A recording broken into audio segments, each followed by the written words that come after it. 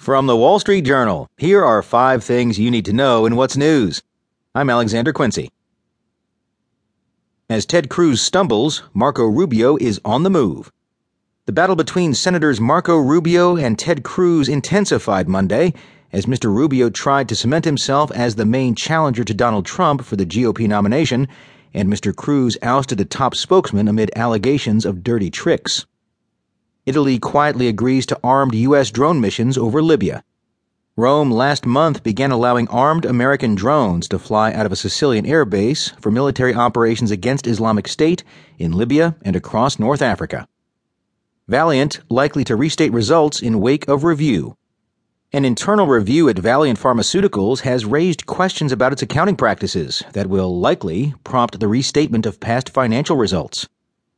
Apple, FBI wage war of words.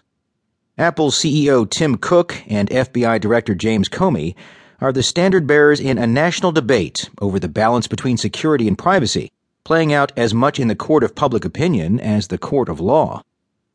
Google shuttering comparison shopping site for financial products. Google is shuttering its comparison shopping site for auto insurance, credit cards, and mortgages after 1 year, according to people familiar with the matter.